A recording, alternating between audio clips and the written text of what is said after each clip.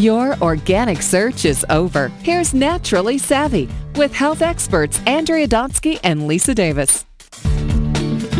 I'm Lisa Davis along with Andrea Donsky. I don't know anyone who doesn't procrastinate. I can't even say it, procrastinate sometimes. I have to say the worst thing for me is I procrastinate about like doing wash or folding wash, and then I'll finally do the wash and I'll literally have like a table so high and then I can't find anything and my daughter can't find, it's just one of those things. It's like, because who wants to do chores? But there's some more serious things out there too that people can procrastinate about. So thank goodness we have got Dr. Renate Raymond on the program. Her book is Beyond Procrastination, How to Stop Postponing Your Life. Dr. Raymond, welcome to Naturally Savvy. Thanks for having me. It's so nice to have you on. Now, I talked about procrastination with housework, but I think we all kind of do that. But when you're talking about procrastination in your work, what do you really see with people? Where are they stuck? And let's talk about some of the reasons, too, why you think they're stuck. Well, people get stuck. One is things that they really don't like to do, like doing the washing for you. But it's also the big questions in life, or the big decisions, like going back to school, looking forward to retirement, planning that. It might be buying a house. It could be any big thing that involves big consequences for your life. So, of course, what happens is that we get scared, or it's just too big, that we don't have all the information, we hesitate, and so a lot of procrastination happens around those bigger issues.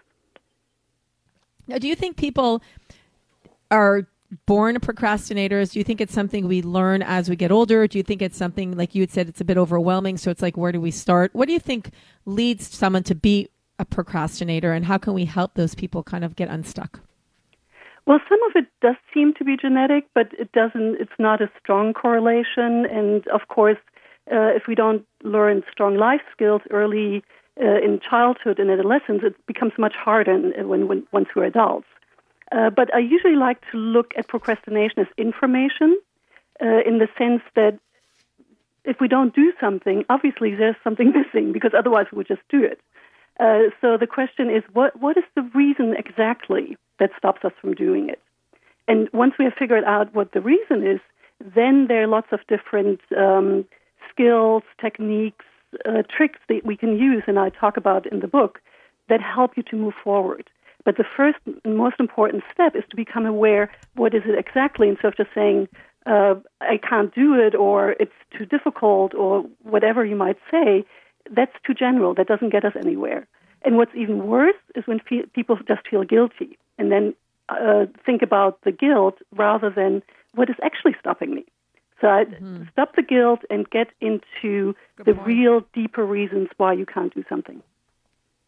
Yeah, that's one of the things I like about the book is you look at the unresolved internal or external conflicts that cause procrastination rather than focusing on one's personality defects, or deficits. If you can expand on that for us. Yes, because it's usually the personality deficits, quote unquote, that's just there. It's very hard to change. However, you can change your behaviors. And so I'm taking a very much behavioral approach in the sense that let's look at what's going on without any judgment, no shame, no blame, and see what's happening, and then find ways of doing it, because as you said, it's an internal-external conflict. So the internal conflict might be that our priorities are not quite aligned, that we have two priorities that work against each other. For example, let's say you want to renovate your kitchen, but for some reason you don't get around to it because you realize, like in the case of one client, that they want to retire in 5 years and then buy a houseboat. So renovating the kitchen 5 years before selling the house didn't really make that much sense, but they weren't aware of it, so they postponed it. But there was a very rational reason there. Or it can be external conflicts like resentment. Somebody's telling us to do something that we really don't want to do, but we feel like we can't quite say no. It's like if it's your spouse or your boss. There are certain people that's hard to say, no, I can't do that. So instead of having a very open response or even dialogue about what we want to do or don't want to do, we use passive-aggressive behaviors such as procrastination and just put it off. And, of course, the other person often gets enraged or at least disappointed. That makes a lot of sense. So how do you work with your clients? So do tips? Is it something that's a quick around? Is it something that could take years? I guess it depends on individual needs, but in general, do you see that you're able to help them through it pretty quickly once you bring it to their consciousness? Yes, a big thing is to just become aware of something. And yeah, of course, the behavioral changes can take a long time or they can be very quick.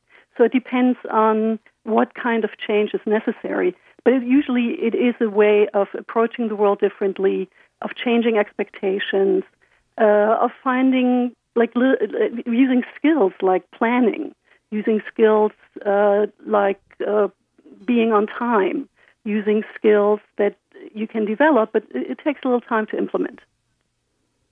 You know, I tend to think of procrastination, at least in my personal experience, for things that I don't want to do, like I mentioned, like housework or laundry, things like that.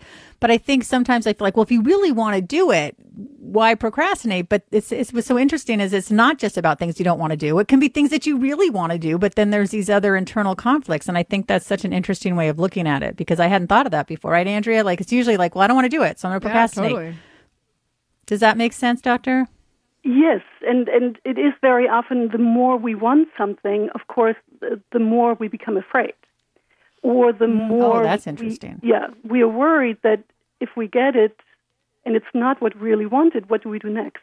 So what I find quite often is actually people are going along nicely and all of a sudden they stop. They can't finish a project. And you might ask, so you already have invested so much, why can't you finish? And sometimes, of course, it's like the fear of rejection, that people hate it or you get negative responses. But sometimes it's also there's nothing new that we can think of doing. So this big project that has taken up so much of our life will leave a huge gap. And so to avoid that gap, either you procrastinate, but what I suggest, line up a new project, get excited about something else. So it's easier to let go of the one that you're about to finish. Do you find that people who procrastinate have other character traits that are similar? So, for example, they're a procrastinator and they're also happen to be this. Like, is there a common theme about procrastinators who are similar to each other? Well, there's some, like the biggest thing is probably impulse control. That the more impulse control you have, the easier it is usually to get things done. But the people I work with, I really, basically from the outside, they're very talented and successful people. It's very often they're stuck on something specific that they just can't wrap their head around. So I come in and work with them to find out, okay, what is happening here? What do we need to do? What are the steps? What do you need? What information do you need? What kind of behavioral changes do you need to put into place? And then they can break through. Do you think that procrastination is situation based, or do you think if somebody's a procrastinator, then they procrastinate in all facets of their life? Well, chronic procrastinators, that's the term, the chronic part, usually are people who have a hard time doing a lot of things. But most of us procrastinate. I mean, it's hardly anybody who doesn't procrastinate. When somebody says that, I'm always like, wow, it's interesting. I procrastinate. But there are ways of overcoming that, and sometimes procrastination is actually not a bad thing. Sometimes if we really don't have enough information to move forward, might not be such a good idea. So procrastination in and of itself is not bad. That's why it's so important to figure out exactly what is holding me back. No, and that's a really good point because it gives you time to think, and it maybe, you're not jumping on something without fully kind of, thinking it through. Very interesting information, Dr. Reimann. So if people want to learn more about you, they can go to your website. What's your website name? BeyondProcrastination.com. Or they can that will lead them to my personal website, which is FreshLifeCoaching.com, life with an F. Perfect. And they can also follow you on Twitter at Coach Renate. That's Renate. Thanks for being on our show today. I'm Andrea Donsky along with Lisa Davis. This is Naturally Savvy Radio on Radio MD. Like us on Facebook and follow us on Twitter at Your Radio MD and at Naturally Savvy. Thanks for listening, everyone. Don't procrastinate and stay well.